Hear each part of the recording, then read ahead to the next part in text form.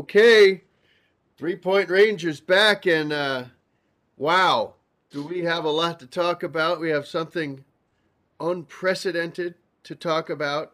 Of course, it's going to be for the first time in 258 meetings between Duke and North Carolina in men's basketball. It will take place not just in the NCAA tournament, but at the Final Four. And this is Mike Berardino, joined as always by the scout, Kimball Crosley, and the professor slash Franklin Street correspondent, Tim Crothers. Tim, are you in one piece? I am. As you know, I took a lot of grief on the podcast uh, when we first got started because I actually like to, to prepare a little bit. I'd like, come up with some original thoughts, and sometimes I even jotted them down. And I've learned over time with the podcast that lack of preparation is really what you all are looking for. And so I've really outdone myself tonight by preparing as little as possible for Good. this podcast that was thrown together in the last couple hours. Basically, my only preparation is that I haven't moved out of Chapel Hill. I still live there, and so being that I'm here in town and where UNC is located, it seemed like appropriate for me to talk about UNC, and I can bring something to the table just by being here, and that is that I have been my one bit of research I did do. I've been uh, in and around Chapel Hill for 13 Final Fours. Imagine how spoiled the good people of Chapel Hill are. I mean, they've been this is the 21st Final Four, but even since I first moved here as a student in 1982. There have been 13 appearances in the Final Four by the Tar Heels, which is really quite extraordinary. Same number as Mike Krzyzewski has in that same Well, span. well, there you go. But here's the difference. The previous 12 were definitely different from this one in the sense that because of the circumstances, I can tell you, reporting live from Chapel Hill, because of the circumstances, this one has a different feel. I had some of my correspondents up on Franklin Street post as after the game ended today, and I can report that there was very little to no celebration. What? The rush of Franklin Street, which normally occurs in a situation like this, did not happen tonight, and I have some theories on that. One of them is that the game, as we all know, was somewhat anticlimactic. I wonder whether things might have been different had we had to beat Kentucky or even Purdue in a game that would have been more of a challenge, perhaps. But I think it really has more to do with a certain sense, and this is not coming from me. This is not my sense, but this is a sense that I can report to you um, of people that I know and am close to and have spoken to over the last 24 hours. There's a sense that the good people of Chapel Hill and Tar Heel faithful are were so elated and satisfied by that victory in Durham that ended the season. And there's a sense around here that there's a lot of people who are Tar Heel fans did not and do not want to play Duke again. Maybe it stems from the foreboding words of Paolo Banchero after they won the semifinal in the ACC tournament, and he was asked who would rather play, Virginia Tech or UNC, and he stared into the camera and said UNC. There's been that question's not supposed to be ever answered, and it was in this particular case. As you all know, I'm going to pat myself on the back from a few podcasts ago, and when I told the world that you needed to watch out for Duke, here they were going to come, and You did uh, say that. I did say that, and I'm feeling somewhat justified at this point by that. And I do feel like, yes, I'm just sharing with you from the insider's perspective that there is a feeling around around Chapel Hill from a lot of people, and some people said it straight out to me that they weren't really sure whether they would rather if they knew that Duke was going to win the next game. There's a lot of people who would have rather just gone ahead and let St. Peter's win the game today, knowing that at least they would still have the last laugh on Mike Krzyzewski. Uh, but what a bizarre sort of feeling there is around this town. I'm telling you, the celebration for this one has been so much more muted than anything that I've ever seen in any of my previous times around town when UNC got to the Final Four. I do think it's a combination of, beating Cinderella, but I think the biggest issue is that there is just this is the beginning of what is going to be what people are calling around here the most stressful week in college basketball in the Triangle in history, and that's what they're saying. And it is going to be an amazing week between now and next Saturday at 8:47 p.m. This area might just spontaneously combust between now and then, and it's going to be fun. And I'm sure we'll do another podcast between now and then, since we seem to do one every other day now. And I'll report to you what's going on at that point. But I think the value of having us spread all across the east of the Mississippi is that we can bring you certain feelings from behind the scenes. And I'm telling you that behind the scenes here in Chapel Hill right now, there is just this sense of foreboding about what is to come in the next week, and I think it's going to be fascinating to see how it plays out. And I don't think I guess I'm just taking the pulse for you. I feel like the general feeling around here is a certain sense of dread. Again, that's not my take. I really I'm gonna sort of let the week play out and then see how I feel when we're there. But I can tell you that the average Chapel Hillian um, is is a little bit concerned about what what might happen next Saturday night. Just wondering what you guys thoughts on that are, since you're not seeing it in you're not getting the feel of it here. But I'm wondering whether there's anything to that from your Chapel Hill Blue Hearts that you're seeing from afar.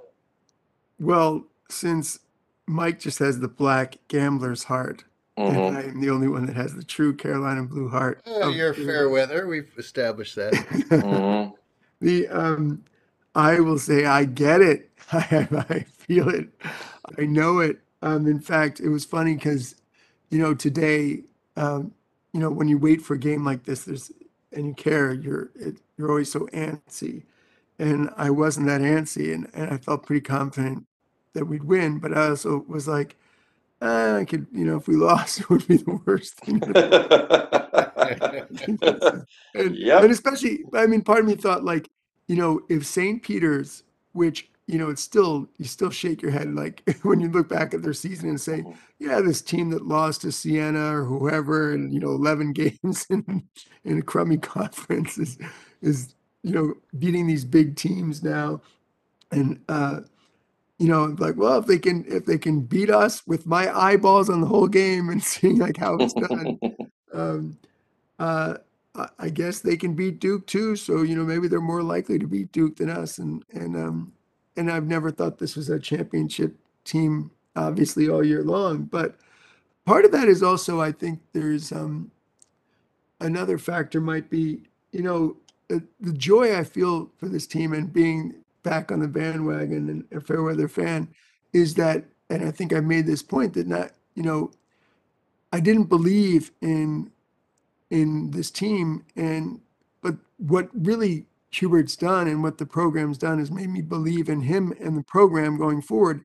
And so I feel like, hey, the fact that he could regroup and get this team so good, you know, during the season, and you can see improvement, right? You can see guys playing better and the team playing better, and a whole toughness and edge and presence to the squad. And again, some of the factors we've talked about, like, again, we didn't really mention in the last couple of podcasts, but it's not the same Carolina offense at all, right? He's just said no, like we're gonna do a lot of like pick and roll and use penetration on our guards, and really he's just tailored. He's just gone his own way, and it just makes you so hopeful for the future of the program, that this is gravy. Like it was like once he turned that corner, and that's why, like, once we beat Duke in that tournament, I was like, okay, you've shown me such good signs that now I can believe in the program again, and we are on the right track,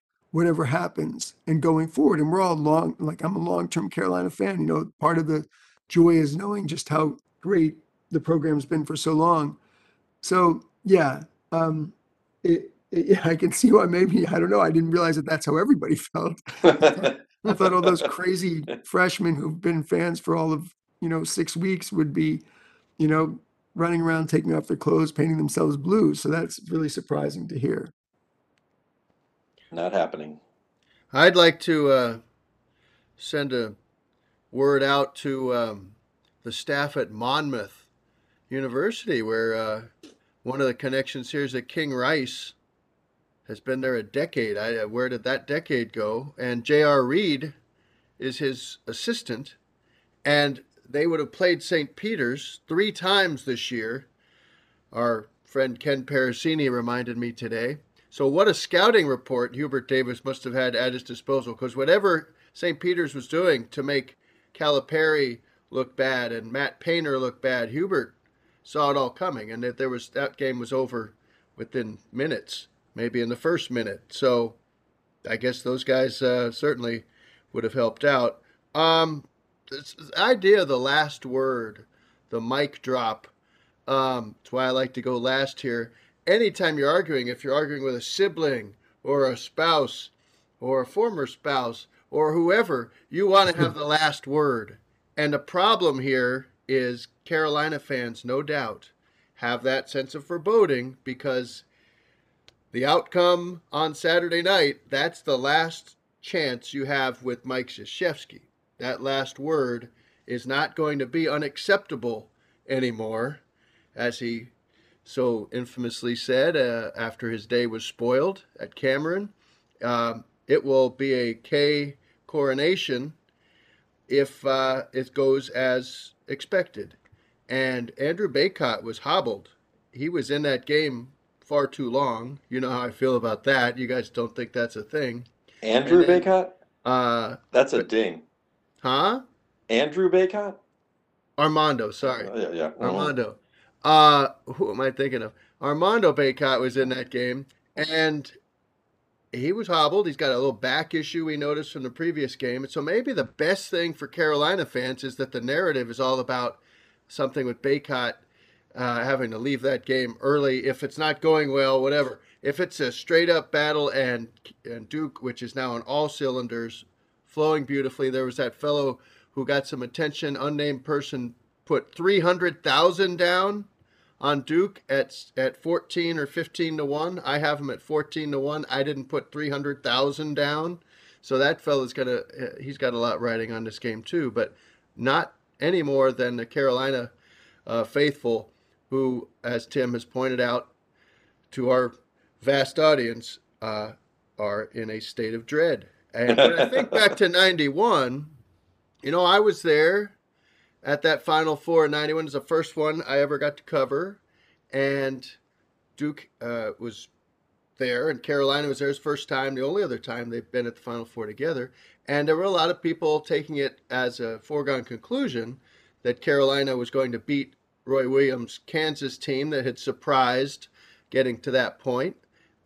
Didn't work out that way. But even then, I remember thinking it would be bad somehow for the rivalry if they had to meet on that ultimate stage for the final, winner take all, truly, because how would you ever top that? So Another way to look at this meeting is we kind of determined on the show earlier that win at Cameron might have been the most important win, the most significant win in the history of the rivalry for Carolina regular season, or maybe the most significant win for Carolina period regular season. I suggest that Dean Smith follow-up after he was hung in effigy and they went to Cameron and won back in the 60s might be right there with it. A loss here, is this the most painful loss for Carolina postseason history? Most significant loss, painful loss for Carolina period? Even counting the ones in the NCAA final? I guess it would have to be. It would have to be. No, because No. for exactly the reasons we're discussing. The expectations are so low. I mean, well, Mikey brackets. What's the spread? I've been busy tonight. I haven't had a chance to look. I'm going to find it for you. I'm going to guess Duke by about 5. Let's see. We'll have that. Keep talking. Well, that's why I think this is not. If Carolina were to lose, I do not think that this would be the most disappointing loss of the postseason. I think you could pick out just about any NCAA final. What about Villanova? I mean, come on, is it worse than that? Sure. Really? It's just because of the hate that all the folks have built up for Coach K over the time, over these 4 decades, and this is the last chance, and he will get the last word if Duke wins as expected. And let's see what that line is. No doubt, I agree with that, but I just think the difference. Oh, I'm a wizard. Duke by 4.5. Yeah. Well, I'm surprised it's that low, frankly. But I'll say that I think the expectations, at least amongst the people who travel in my circle, are not that high, and therefore, and also it's not for if it was for the national championship, that would be a little different matter. But you're lowering the bar here. You're systematically lowering the bar. It doesn't get. I can't imagine it gets to a standard of losing on a buzzer beater to Villanova. It's not there. I don't buy it. No, I agree. I mean, and there were so many, years when UNC went in there with what looked like the best team, a top seed, maybe the top seed overall, and lost. And those were some bitter losses. When it's a great team and things go wrong. So yeah, I disagree. And I'll tell you one other thing from a Carolina perspective that's kind of interesting. At least this is my sense, and I'm going on a fair amount of evidence from just all the people that I speak to all the time about Carolina basketball in this area. One other thing that makes that one particularly painful is the particular love that the Carolina community held for one Marcus Page. And whether whether that was justified or not, the truth of the matter is that he was one of the most beloved players in Carolina history. And I think it's interesting with this team that if there's anybody on this team that has kind of captured the Carolina fans' fascination, it's actually been Brady Manick, and not just kind of a rent a player.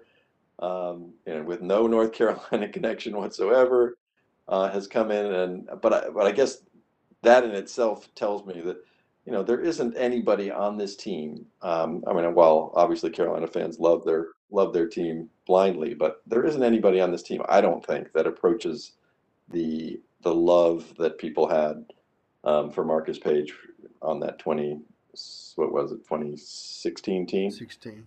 Yeah. That I think that's a small piece of it too. Is while everybody in Chapel Hill has obviously hopped on the bandwagon now, for the longest time this season, this was a team that everybody thought was underachieving, that nobody really thought was that there wasn't anybody on the team that people were just living and dying rooting for, and that everybody was kind of just sitting back waiting to see how far they were going to get, and didn't think they were going to get anywhere near this far. There were a lot of people in Chapel Hill that thought they were going to lose to Marquette. So yeah, I just think that also I think is a little piece of this whole puzzle, that while all these guys have, I think, earned great respect from Tar Heel fans over the last couple of weeks, there isn't a Marcus Page on this team, and that's a piece of it too. All right. Kimball, what's your point? All right. So, we obviously had a crazy tournament. And as Tim talked about last week, it was, maybe the greatest example of parity we've ever seen in the tournament. But lo and behold, as we go to the Final Four, that is flipped. And, you know, There's an 8 seed in the Final Four. Come on, yeah, that doesn't happen no, very often. I know. But what's funny is it might be the four most impressive programs of this century, of the last 22 years. It might be that you could make an argument for any of these four teams, I think, and say they have been the most dominant team of the last 22 years. And I'll get to that in a second. And yeah, it's funny because going into the tournament, we wouldn't have expected this. Um, and it's almost like one of those brackets that was filled out by somebody that doesn't really follow the season, and they just pick the most familiar names and they go, well, UNC, and you go, well, actually, UNC's not that good this year, and whoever, Duke and Villanova, and they just pick the teams that have been there in the past because these teams have been there. I mean, for gosh sakes.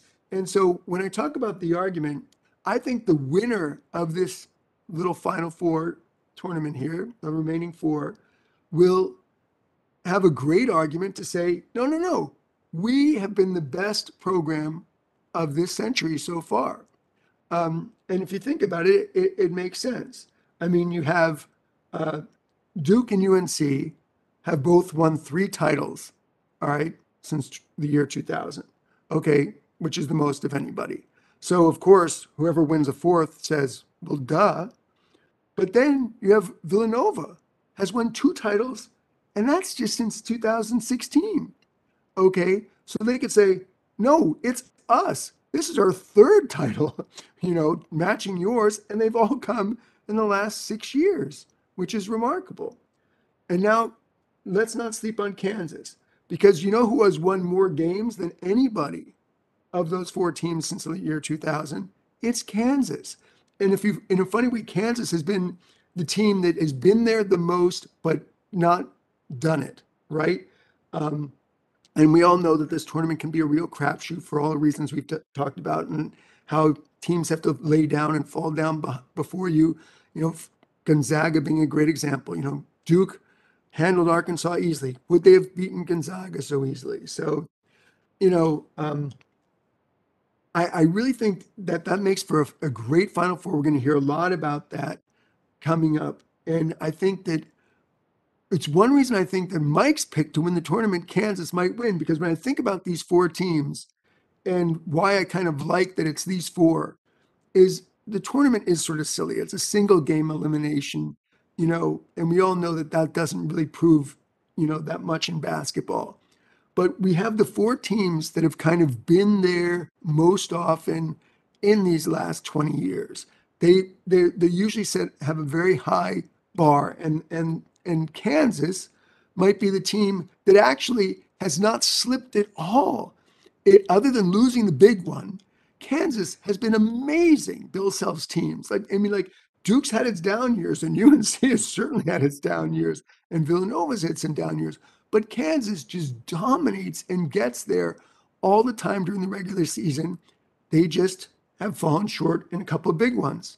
So in a funny way, Kansas winning number two to tie Villanova with two and be one behind Duke and UNC, plus the most wins in that time. And don't forget, Kansas has the most wins ever of any team in the NCAA history, um, uh, regular season or postseason. So I just think it's going to be fun to see how that plays out, and hopefully it won't be Duke.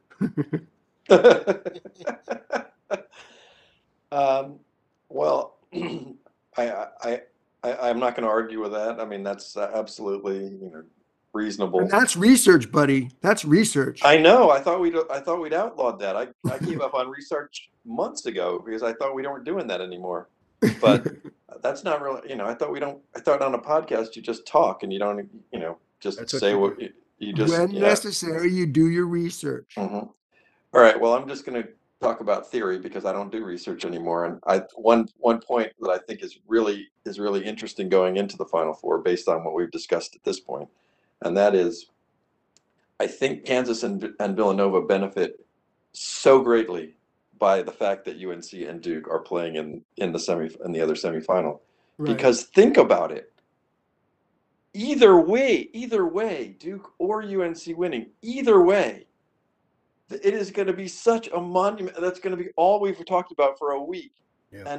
And the chance of them being able to win that game and then bounce back 2 days later with the same level of effort and intensity and just will to win the game.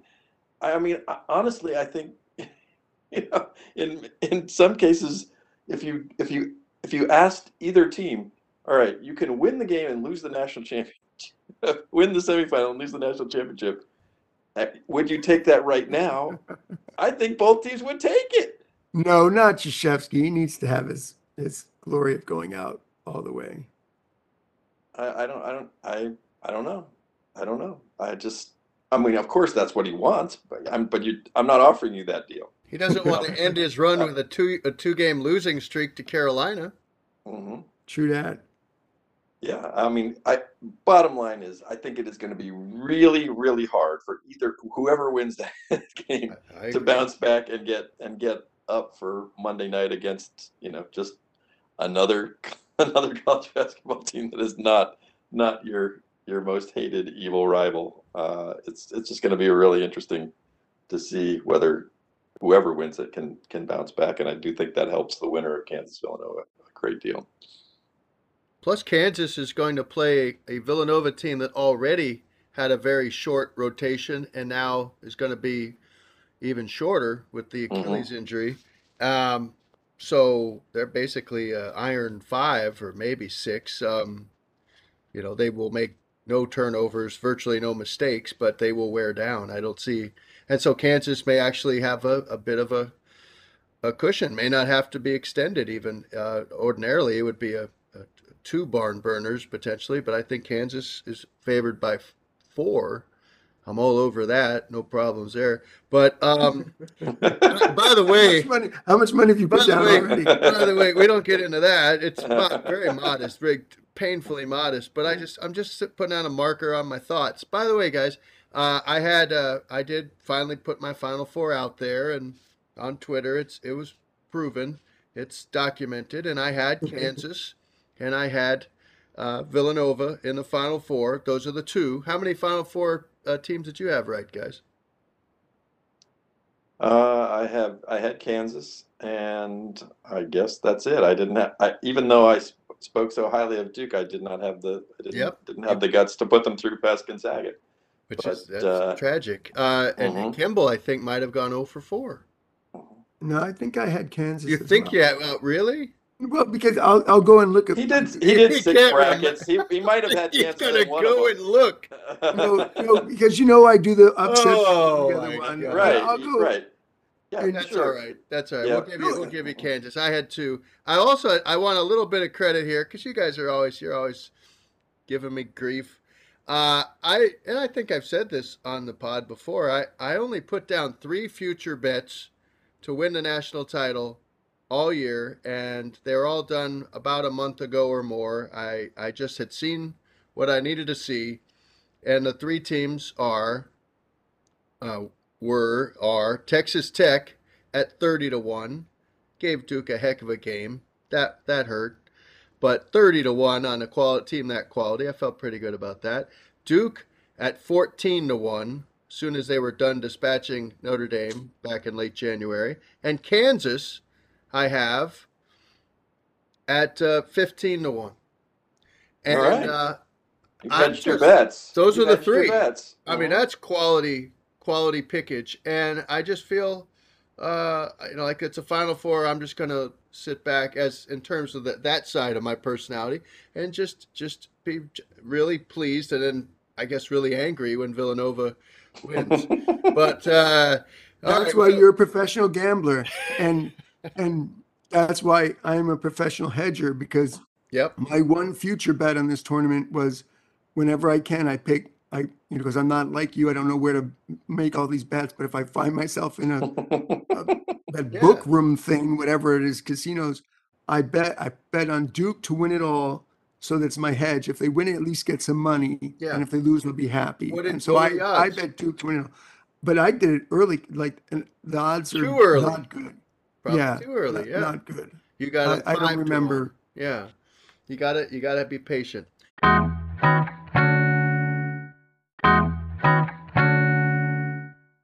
All right. Well, we're 2/3 of the way through the show. We thank you for finding us again here at 3 Point Range. Check out our Facebook page, our Substack. This podcast can be found at Anchor.fm, Spotify, Google, uh, Amazon, Stitcher, all your fine podcast outlets. Now, um, I'd like to wrap up, and I don't think we have a ton of time. But so I'm going to try to. First of all, I'd like to apologize to everybody out there who follows me on Twitter or might have noticed that I just still really suck at threads. I don't know what I'm doing wrong, but I always seem to mix up the information somehow. I'm like I get 4 of them done in a row, and then I don't know if you guys struggle with threads or if you ever. I don't even know if Tim ever. What do you have there? What do you have? Which? Well, that's one of 6. That's the one bracket that has Kansas in it. That's Okay. the straight up pool. You know what Congratulations. else? Who else do you have in the Straight Final up Four? pool. Who else did you have? Kansas, that's a straight up That's it. pool. You had 1 out of 4. Kentucky, Arizona, Kansas, Gonzaga. Yeah, I know. You I'm also pretty Kansas going to the pleased. finals. you do realize that our listeners can't see the video, right? They You cannot do, I see know, it. yeah, I yeah. know, So but this is kind of We're going to confusing. have to our vouch for listeners that. don't also Uh-huh. know Mike went on Twitter and said Kansas. They I don't. I just want. I also think that there's some. Tell me if you agree with this.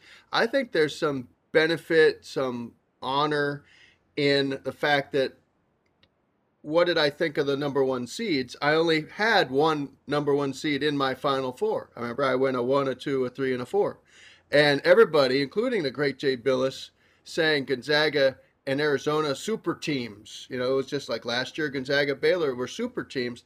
These were not super teams, and it was proven as such. And I was not buying that. I was doubting that, and I'm pleased with that. I don't think I win any pools. I have won some small things here, and I'm set up nicely for a good weekend. But let's just. Is this your point? No, my point is this. I had mentioned earlier about Monmouth, but now I'm just going to. Here's what I want to just convey. And first of all, before I get to my point, we were all in the Chapel Hill area in the late '80s, I believe. Yeah, that's the whole point of the show, largely. Did any of us ever have a conversation, an interview, any interaction with Dick Harp? No. This was a man just right. I feel a little bit better for being so stupid as to never request an interview with Dick Harp, who was just sitting there as a special assistant to Dean Smith from 1986 to 89. I knew he was there. I think I waved at him. I mean, he would have just been a trove of stories. And here's his name was mentioned as they completed the broadcast today. When Carolina had qualified for the Final Four, because Hubert Davis and Dick Harp are the only coaches in Final Four history to play in a Final Four and then coach their alma mater to a Final Four as head coach. Now you would think Roy Williams. Roy Williams didn't play varsity, didn't make it into any Final Four. He wasn't that level of player. So it's Dick Harp and Hubert Davis. Now, in looking into that a little more, I was astounded that the connections continue. So, as I mentioned on Twitter, What school? Dick What Harp school? well, here you go. Dick Harp played at Kansas in 1940, and they were an NCAA runner-up. Move ahead 12 years, in 52, he's an assistant at Kansas. Dean Smith is on that team as a reserve. Kansas wins the national title. 57, I had to double check this. Dick Harp was in his first year as a head coach. Wilt Chamberlain, triple overtime. They lose to Carolina in the final. Kansas fans never really forgave him for that, and he ended up having to resign in 64. And there was some racial unrest there. Dick Harp, I learned tonight in reading and researching, played 4 African-American players in his starting lineup, like in 1961, well before Texas Western, and nobody has done any move. Of course, it wasn't all 5, but he put 4 out there, and it was quite controversial in Kansas. You move forward, Dean Smith brings Dick Harp in 1986, kind of an end-of-career bonus, but also wanted his expertise around. And in 88, Roy Williams has to be pushed out the door, as Tim has documented in his biography of Roy, by not just Dean Smith, but Dick Harp, who had to say, yes, Kansas, good spot for you. Go get him. 88, that same year, who shows up in Chapel Hill as a freshman guard? Hubert Davis. You move forward, we're going to jump ahead. 2012, Hubert Davis now goes into coaching after playing in the NBA and being on ESPN. He joins Roy Williams' staff. I should mention that in 91, Hubert Davis goes to that one Final Four as a player. He loses in the semifinal to Kansas and Roy Williams across the way. 2012 to 2021, Hubert's an assistant. Now Roy Williams steps aside, resigns, retires at age 70. He recommends Hubert Davis and encourages him to take over. Now Hubert's in the Final Four for the first time in his first year. And who does he see across the way? Of course, Duke. And if they somehow beat Duke, who's he going to see there? Kansas. The intertwining of these blue blood programs, but the connections, and I'm just astounded by it, all of it. I'm just amazed. And when does the book come out? Well, we have your book, and your book. I'm looking your forward book to that on Dick chapter. Harp. Your book on Dick Harp. I'm going to start that process right now because it needs to be done. It really needs to be done. Dick Harp, all this time. In fact, I found a quote. Roy Williams, your boy Roy, said about when Dick Harp passed in 2000, that he basically, not Fog Allen, who was not very nice to Dick Harp, who embarrassed him at a banquet, at Dick Harp's retirement banquet in 64, embarrassed him, saying he really wanted Ralph Miller to take over. I remember that. I was there. You were there. So that chapter in the Roy Williams book where Roy calls Dick Harp the true father of Kansas basketball, I'm going to have to go back and reread that.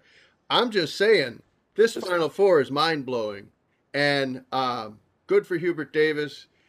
Good for everybody who's there, I guess. And good for me for the future wagers that I put down. And that's my point. You guys have, I guess I'm so relieved that none of us took advantage. I'm not kicking myself quite as much, still kicking myself, that I didn't request that sit down with Dick Harp, because then I'd have a really good final point tonight. As opposed to what that was. Yeah. In the Dean era, would you have been allowed to talk to Dick Harp? I mean, isn't that the point? I think yes, because he was, I remember my friends who worked in, John Vaden, who worked in Sports Info, and Chris Chapman, who worked in Sports Info, and we had a show there at WXYC 3030. They would make small talk with Dick Harp and say, we should have him on the show sometime. And I'm pretty sure I said, nah, we can't have Dick Harp on the student station. There's, that's not big enough name. I probably said that. Now you're profiting off his name by writing a book. Well, I was wrong. I think I had my sister as a guest on the student station one time. I was wrong. Have him on wrong. the student station. We had Steve Hale on. We had Dean on. We had Dean once. He did it by phone. He took one question and he gave a 30-minute answer, and he refused to let us jump back in. It was amazing. He just kept talking like this. And so Dick Harp would have been a fine guest. I blew it. I'm so sorry. And America now will be researching this and looking forward to pre-ordering my book, The Father of Kansas Basketball. Is that the working title, Dick Harp, the Father of Kansas? Father of Kansas Basketball. That's what Roy called him, and I think that's a good title for the book. That's what I'm going. Yeah. Thank you for that. Hmm. For that, I'm a little busy right now covering Notre Dame football. I wish all this had happened about 2 years ago when I had all that time. But you got to do it when you got to do it. I am highly motivated now to introduce the world to Dick Harp. Actually, I think it'd be a better documentary. Yeah, it sounds like a 30 for 30. I mean, I look forward to those posthumous comments from James Naismith about how Dick Harp is the father of Kansas basketball. Roy, your boy Roy said it. He Hmm. said it. Hmm. So you're just gonna have to, take it up with him. He Uh, said it. He said it in the book. he You said can't trust he that. said it. He said it in your book. He was Hmm. misquoted in your book. No, it was Hmm. 22 years ago. He said it in the obituary for Dick Harp at the time. Yeah, Because that's people are always very truthful in their eulogies, and careful now. they always try to be very objective in a situation like that, right? Careful now. Okay. All right. So I think that's where we'll just leave it. Do we make a prediction on this, or are we just done? We got about 4 minutes left. Well, I want to know, since you did pick Kansas and you're taking credit for it now, Yeah. even though you Hmm. wouldn't reveal it on the pod. And maybe we'd all made different picks if we didn't have the pod deadline. Tim and I might have come to our senses and said, "What are we doing? What Ah, Kentucky? Why am I going with Kentucky? I don't like Kentucky." So anyway, why did you pick Kansas?